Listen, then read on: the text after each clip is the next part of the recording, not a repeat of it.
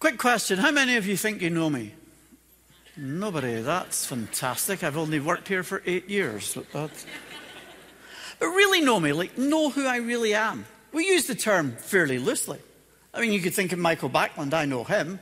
When in fact the best I've really done is see him play and watch him several times. Though he is really good friends with my next door neighbour, so I guess that sort of counts for I know him. Close enough anyway. But if you really want to know people, there needs to be some kind of relationship with them. And here's the challenge for many of us. We're not always that good at self-disclosure.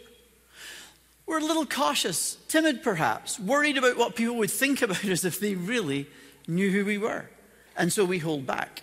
I mean, you could take me as an easy example of this. Lots of you have spoken with me. You've met my wife, Gillian. Apparently, a bunch of you think she's married to Dan Bremnes. You're all asking that out there. She's mine! He's got his own family. You've seen her, met her kids. You've seen photos of her little granddaughter, Avery. You know that I'm kind of excited because there's a new grandchild due in 3 or 4 weeks' time. You can tell from the accent I'm not from around here, even if you can't quite place it. Some of you watched my story last weekend. It was on a screen and know that I have some health challenges. Some of you have probably had some fairly detailed conversations with me. We've worked together on ministry projects and enjoyed doing that and getting to know each other a little bit. We've prayed together. Some of you are really good friends of mine and know lots more about my life. You know that my office is filled with chocolate because I eat far more chocolate than I really need. You also know that I've mostly got my coffee drinking under control. And some of you are my co-workers and you know a whole lot more about me, that I can really be quite moody and pensive and awkward to work with at times. And some of you are really close enough to know all the details of my life. Let me tell you a little bit about my inner chaos. I am unduly concerned about chairs being in straight lines. Having no children at home is a blessing of the Lord because the chairs stay where I put them. I am convinced that for 20-something years they deliberately moved them just a few millimeters just to see how much they could annoy me, and it worked. Plastic shopping bags give me the creeps. I throw them out as soon as I see them. And those same kids one time filled our bed with plastic shopping bags just to see what would happen as they all pretended to sleep. I hate shopping. I hate shopping for clothes. I generally just don't like shopping at all. Although one of our elders cornered me last night after the service, explaining to me that I had misled the congregation.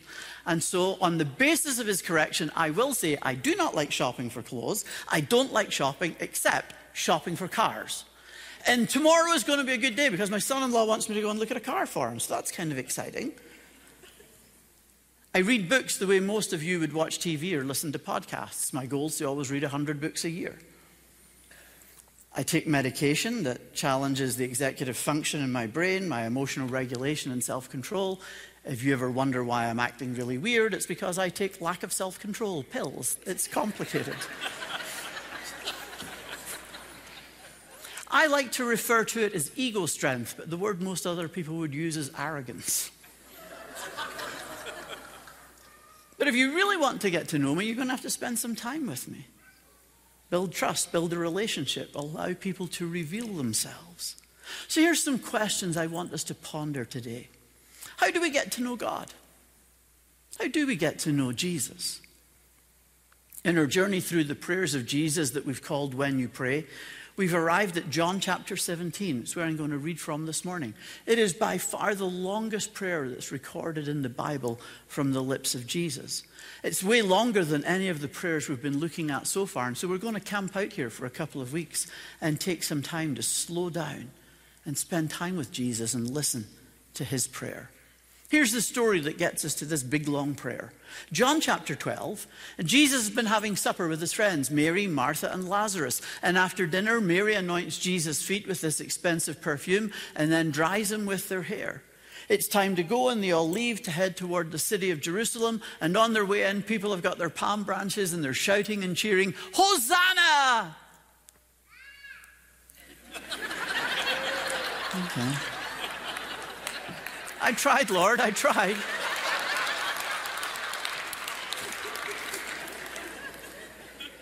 In John chapter 13, Jesus is having supper again, this time with the 12 disciples, his 12 best friends. Jesus washes their feet and dries their feet with a towel. And then we read from chapters 13 through to 17, Jesus is teaching them, he's praying for them, and he's in the city of Jerusalem and everybody's crying out, crucify him! Quite the contrast. What would you do if you only had 24 hours to live? Have a good meal? Spend time with your friends, your family? And Jesus did both. They had roast lamb with all the trimmings. They had good wine. His 12 closest friends were there. They had a lovely evening together. But as we read the story of what happened that evening, they have a ton of questions for Jesus. It's quite fascinating to read through. Things like this. Are you going to wash my feet too? Really? Who's going to betray you? Where are you going? How can we know the way? Could you show us the Father? Why are you revealing this to us, but not to anybody else? What do you mean when you keep saying a little while, a little while? They want information from Jesus. He wants them. He wants to know them. He wants them to really know him for who he is. And it's in this same upstairs room where they've had dinner, where Jesus has washed their feet, where Jesus has been teaching and they've been asking all these questions, where they're beginning slowly to think about betrayal and denial, that Jesus prays with them. He prays for himself. He prays for them. And right at the very end, he prays for us too. It's remarkable. John chapter 17, verse 1. After Jesus had spoken these words, he looked up to heaven and said, Father, the hour has come. Glorify your Son so that the Son may glorify you, since you have given him authority over all people to give eternal life to all whom you have given him. And this is eternal life, that they may know you, the only true God, and Jesus Christ, whom you have sent. I've glorified you on earth by finishing the work you gave me to do. So now, Father, glorify me in your own presence with the glory that I had in your presence before the world existed.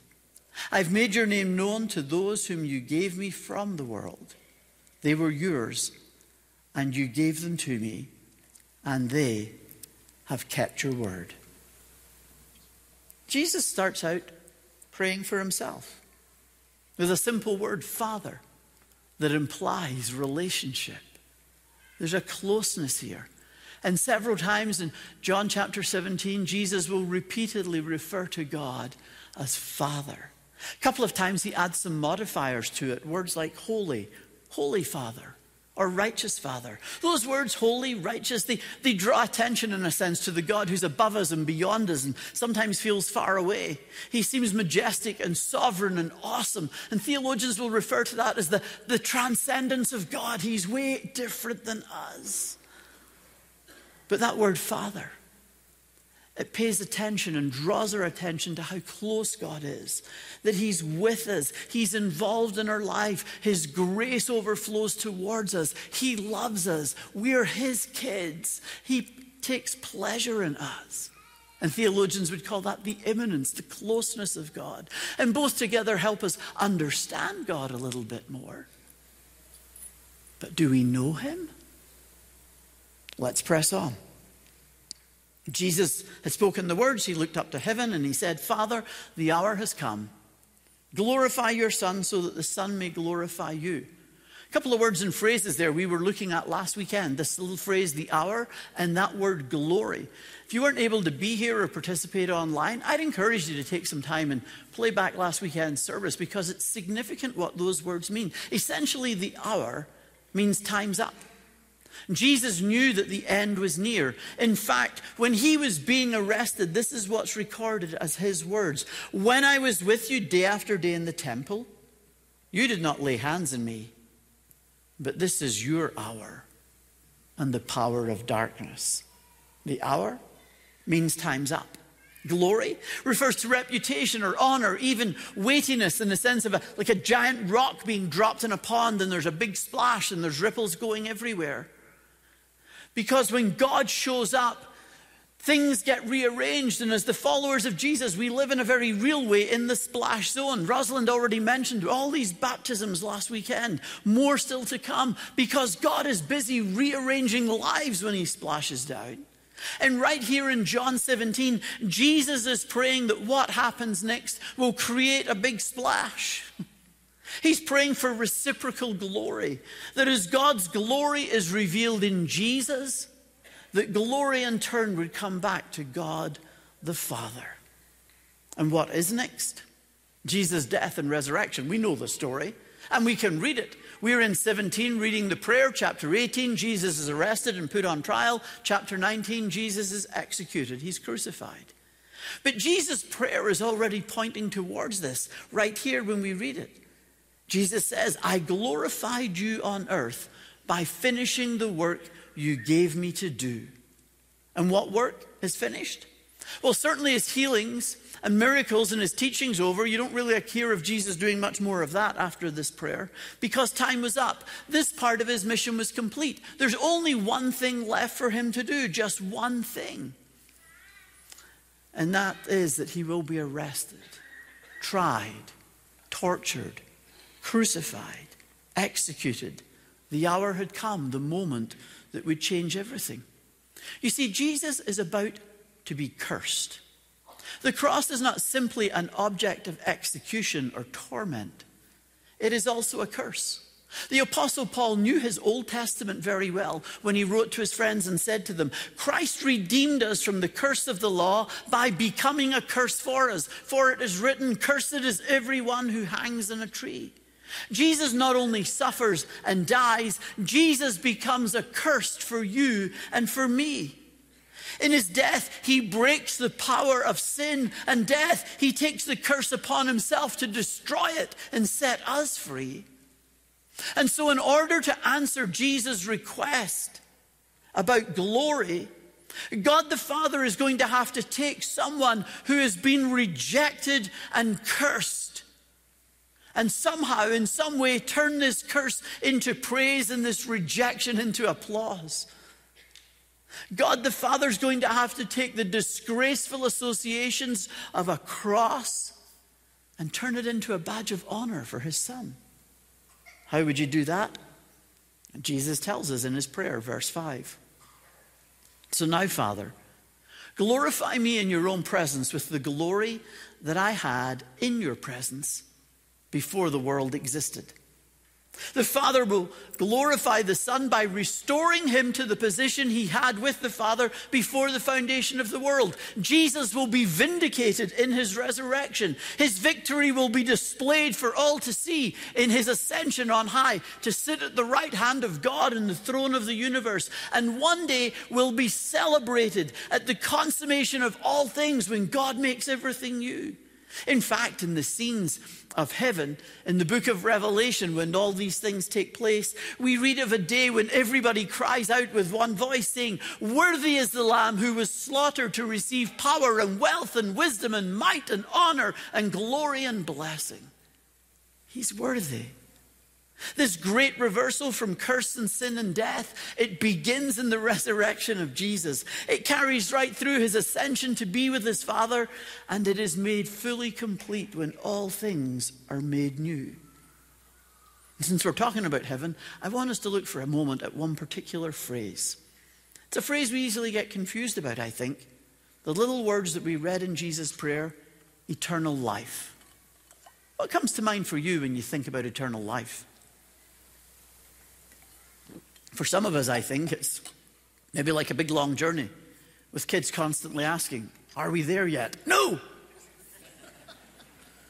It's almost as though we refer to the length or quantity of something, except there's no limit to it. It keeps on going. It's eternal. But did you see how Jesus defined it? In verse 3, this is eternal life, that they may know you, the only true God, and Jesus Christ, whom you have sent. This is something very different from quantity, even unlimited quantity. It's got much more to do with quality. Eternal life is a relationship with the everlasting God, forever delighting in the glory of God, serving God and seeing him and rejoicing forever in his presence, living life the way God intended and enables us to live. The history of most religions is the quest to find God, a quest of discovery. And right here in Jesus' prayer, we're discovering that the quest is over. We don't need to go looking for God because Jesus shows us who God is. Jesus is the God who has come looking for us. He's come looking for you. In this big conversation that Jesus and his friends had after supper just before the prayer, there's an interesting exchange takes place between Jesus and his friend Philip. Chapter 14, verse 8. Philip says to Jesus, "Lord, show us the Father, and we'll be satisfied." And Jesus said to him, "Have I been with you all this time, Philip? And you still do not know me?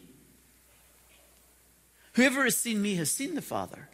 How can you say, 'Show us the Father'? Do you not believe that I am in the Father and the Father is in me?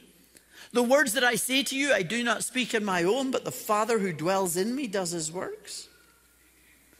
Jesus reveals the Father to us.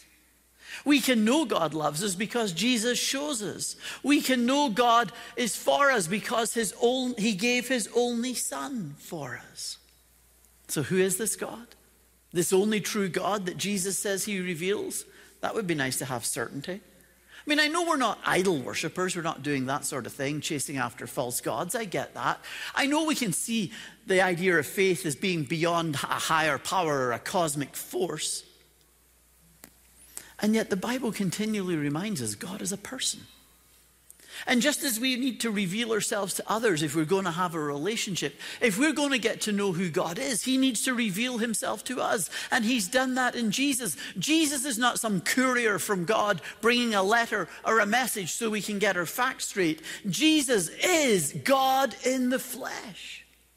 And so when we talk about in church, God being Father, Son, and Holy Spirit, we're not meaning there's three gods, but one God who exists in three persons, a triune God. And I know that's complicated. Though there's a big word I think helps us get a handle on this celestial mathematics problem. It's a Greek word called perichoresis. Try saying it with me. It's not that hard. Perichoresis. One more. Try. Perichoresis. Look at this. Free Greek lessons on a Sunday morning. It's actually not that hard to figure out what it means. Peri is a word for kind of moving around, spinning about, like a periscope on a submarine. You stick it up, you move it around, and you can see what's going on. That's a simple word. And the choresis part, we use it in the word choreography, like dancing. You know, so you think you can dance, there you go. Now you know what it all means. I'm terrible at dancing. I have no idea about dancing. I'd never really want to do it ever again if I could help it. Although, I have to say, my wife convinced me and got me to learn with her how to do Michael Jackson's Thriller for one of our kids' weddings. So if you ever really need a party piece, I'm just saying for a small fee, I will show up. But in some ways, when we use this big old word, perichoresis, we're talking about a divine dance. You may never have thought that God spends his time dancing, but he does. Dancing around. When you love somebody, it's as though your life begins to orbit around them. And in this love that Father, Son, and Holy Spirit have for each other, their lives are a dance. It's at least part of what we mean by saying there's a triune God. A dance of love and joy and delight, a unity and intimacy to who they are. In other words, you could think of God as always being social, always being in love, being in relationship. You can't talk about part of God, but all of God. And I know some of you are probably wondering, oh my goodness, he's off on a theological tangent. What did he eat for his breakfast? Let me tell you why it matters. Every time you encounter Jesus, every story of Jesus, every time you feel God intervening in your life, all of God has been present. Father, Son, and Spirit. There is no God hiding in the bushes behind Jesus. There's no one waiting just to jump out and get you and go, ha, got you, filled you, knew you'd take it. When we meet Jesus, we meet all of God. He's not hiding from us. He's not waiting to get you. Jesus' prayer, this is eternal life, that they may know you, the only true God, and Jesus Christ whom you have sent. What do we know of this only true God, this three-in-one God, that he longs to be in a relationship with us? That when the Bible tells us that God is love, it's not just making a nice comment about how he feels now and again, but how he relates to us. He loves us and wants us. Before time and space and matter were called into being out of his love, he is already longing for us to join him in his dance. How much does God love you? This much. Jesus much. On a cross. For you, with all of its loneliness and brokenness and hurt and pain, the power of death and sin and shame, that he could destroy them and bring us home to God again. He gives his life that we would have a full, unbroken relationship with God. And sin, the things that separate us from God, the gulf that easily exists between us and God, Jesus came to destroy, to remove, to take away, to bring God close up and personal. It wasn't easy. It wasn't easy because we don't make it easy. Our stubbornness, our poor choices, our attitudes, our selfishness, our sin, we don't make it easy. But he gave his life that we would know life eternal. And what is life eternal? It's to know God. But what on earth does he want with me? Well, he wants us to love him in return. He wants us to have a relationship with him. He wants to be our Father so that we can be his children. Or if you like, he wants us to be all in. Jesus is praying not just that we'll know something about God, but that we will be in relationship with him, all in, that we'll know him, that being grasped by his love as we learn to love in response, God's big splash will transform our lives and change us. I mean, are you happy with your life? Are you content with your relationship with Jesus right now? Why not? God's got lots more for you. Maybe that's where you find yourself today, wondering, maybe unable to answer the questions. It's okay. God knows. He's here. He's waiting. He's patient. And in his grace, he's waiting for you to turn towards him, to live a life of God dependence in relationship with him, to know his presence always in your life. There's an apocryphal story told. It's not true, it's not in the Bible, it never happened, but it's interesting all the same. Jesus and the guys, they're walking along the road one day, and Jesus asks everybody to carry a stone for him. John gets a big old stone, the biggest thing he can pick up. Peter, couldn't care less, gets a little pebble and off they go. They walk for a very long time. They sit down somewhere nice and grassy, and Jesus is like, turns the stones into bread. Peter's got like 3 crumbs because he was really lazy. John's got like this gigantic French pastry thing going on. Ooh. Sometime later, Jesus asked them to do the same thing. They're all out walking. Grab a stone. Things are a little different this time. Peter gets the biggest, heaviest thing he can get his hands on, picks it up, and they get walking till they come to a lake.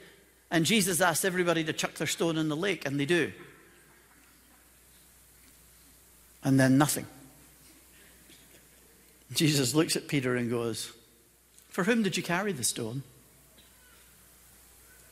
For whom did you carry the stone?" Or we could ask ourselves, why do we do the stuff we do? For whom do we do the things that we do? In our moments of transparency, I think lots of us have to admit the answers. For me. I just do it for me. What's in it for me? What can I get out of it? What will make my life easier? What will make it better, in my opinion? We do it for me. Feels as though we're a little hardwired or hijacked somehow. When God's great plan is that we would learn to do life and do things for others and for him. That the stones that you may have to carry in life, you can do to serve others and as an opportunity to worship him. In other words, God actually wants to change us. His big splash, he wants to change us, that we would start to resemble Jesus. That we would experience eternal life right now as Jesus changes us into people who know God and have a relationship with God. So how could I do that? We're usually pretty careful bargain hunters when we go shopping. I get that. We're always not so careful with our time, though. I mean, think about it. We'd easily buy an hour on Netflix quicker than spend an hour talking with God. We'd easily buy an hour on our social media feeds far quicker than being fed by reading the Word of God. We'd rather spend an hour browsing in the mall than an hour allowing the Holy Spirit to browse through the recesses of my heart. It's way easier to buy an hour at a manicure than spend an hour on soul care. How do I get to know God? Really? It's like every other relationship you've ever experienced. It takes time. Theologian J.I. Packer, who lived and taught in Vancouver for a long time, said, "A little knowledge of God is worth much more than a great deal of knowledge about him." But there are things that help us grow in our relationship. And in our Lent series, When You Pray, we've been focusing on prayer. Prayer, though, sometimes it seems as personal as a toothbrush.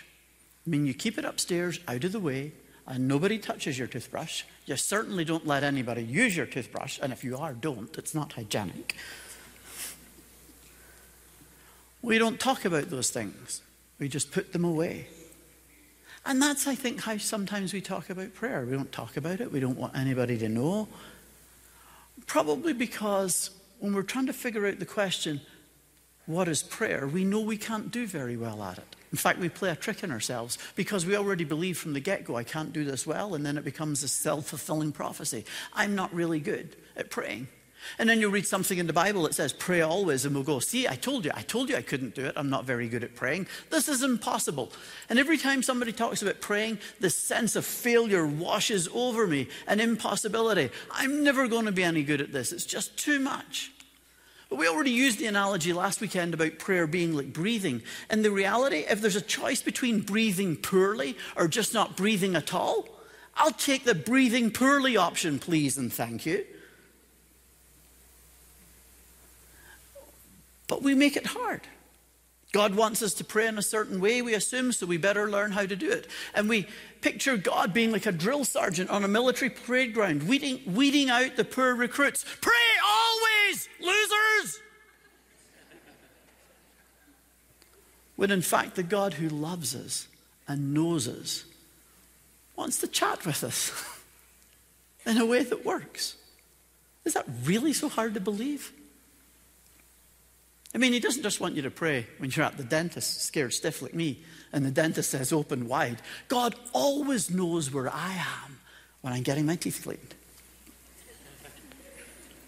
But what about when we just meet somebody? Lord, help me to say something encouraging today. What about when we see an accident, we're driving home? Lord, help to get there on time and get this poor person to hospital. When you're driving through your neighborhood, Lord, help me to have a bigger heart for my neighbors in the community that I live in. Help me to witness to them. When I'm at work, Lord, help me to work in a way that just doesn't get the job done, but honors you and reflects your love for people. How do we do those things? Even when I'm just washing dishes. Lord, help me to do this for you and not just to get the chores done. I want you to watch this video with me for a couple of minutes. What are your regular rhythms for prayer? I really make it my priority to engage in prayer daily. Orar, sino yo lo hago constantemente, desde por la mañana, en mi trabajo, cuando voy en el carro, cuando estoy en la casa y cuando me acuesto. Es todo el día. Find that quiet space. I sit down, I pray, I open my Bible, and I read some scripture once I pray. Can you tell us a little bit about why you've chosen to make those your habit? I get to talk with God and just give those things to Him, and it just makes me feel better. Can you tell us about a high from your prayer life? In Jeremiah 29, where it says, when you seek me with your whole heart, you will find me, says the Lord. And so I started to really claim that verse. I started to ask God, what does that look like to seek you with my whole heart? And I was just crying out to him in my prayer life for quite a while, for probably, oh my goodness, probably at least 6 months. And he showed up. He showed up. Now let's talk about the lows. Have you experienced suffering? Mucho. Pues mi hermano falleció antes de cumplir los 50, él murió ahogado. Mi papá murió a los 55 porque no tenía pulmones.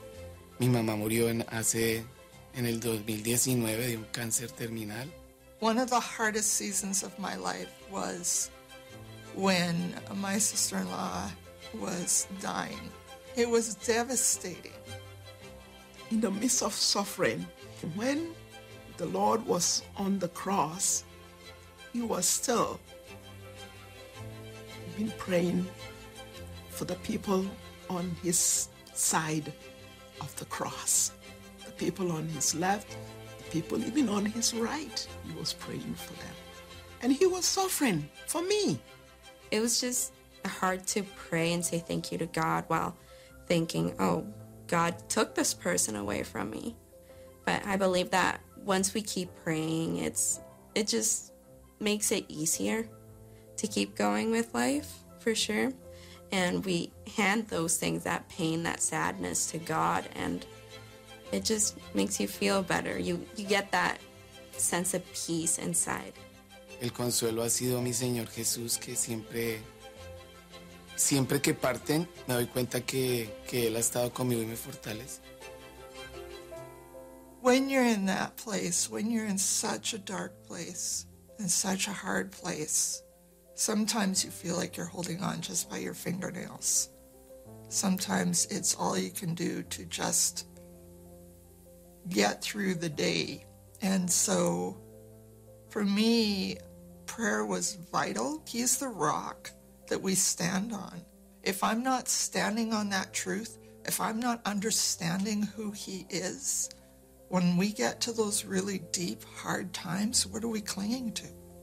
Who do I know him to be? I know him to be omnipotent. I know him to be sovereign. I know him to be loving. I know him to be faithful. I know him to be merciful.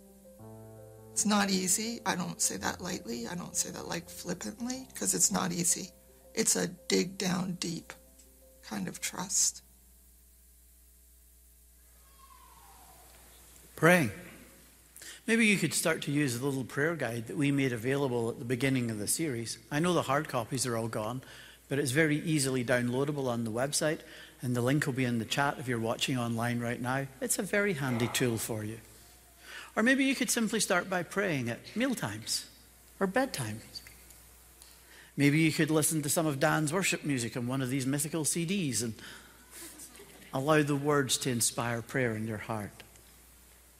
Maybe you could leave some sticky notes around your house about things to remember to pray for, so when you're wandering around and you see it, you could pause just for a moment or two. Maybe you could make a prayer list of things you're grateful to God for and things you want to ask God about, and then you could spend some time there. Maybe you could read one of the Psalms every day, beautiful hymns, songs, prayers, and allow the words in there to become your prayer that day. Maybe you could find somebody to pray with as you pray for each other and about stuff that concerns you. Maybe you could join a small group here at FAC and find a new group of friends to spend life with and some time with and pray with. Or maybe you just need to begin by surrendering everything to Jesus right now and telling him that you're all in. Would you pray with me, please? Father, thank you today that in your great love you gave Jesus for us. Thank you that he's already broken the power of sin and death. He's taken the curse and it's gone. Thank you that he's been raised to new life and that we too can know that same life in us, life eternal to know you. Thank you that he sits on the throne of the universe and prays for us right now, even in our frailty. Thank you that you so long to be our dad and for us to be your kids. And we pray today that that reality would become our experience even right now. And so if you're someone who's never really started with Jesus, maybe you want to pray with me and simply say, God, I am here. I'm lost and I'm stuck and I do want to know you and I don't know enough, but I choose to be all in. And so I want to say sorry for the things that I've done that have screwed up my life, other people's life, hurt our relationship with you. There's things in me need to change, and I'm asking you right now, would you forgive me and change me? Would you help me to know you and to follow Jesus and live a very different life? I want to be all in, and I choose you today.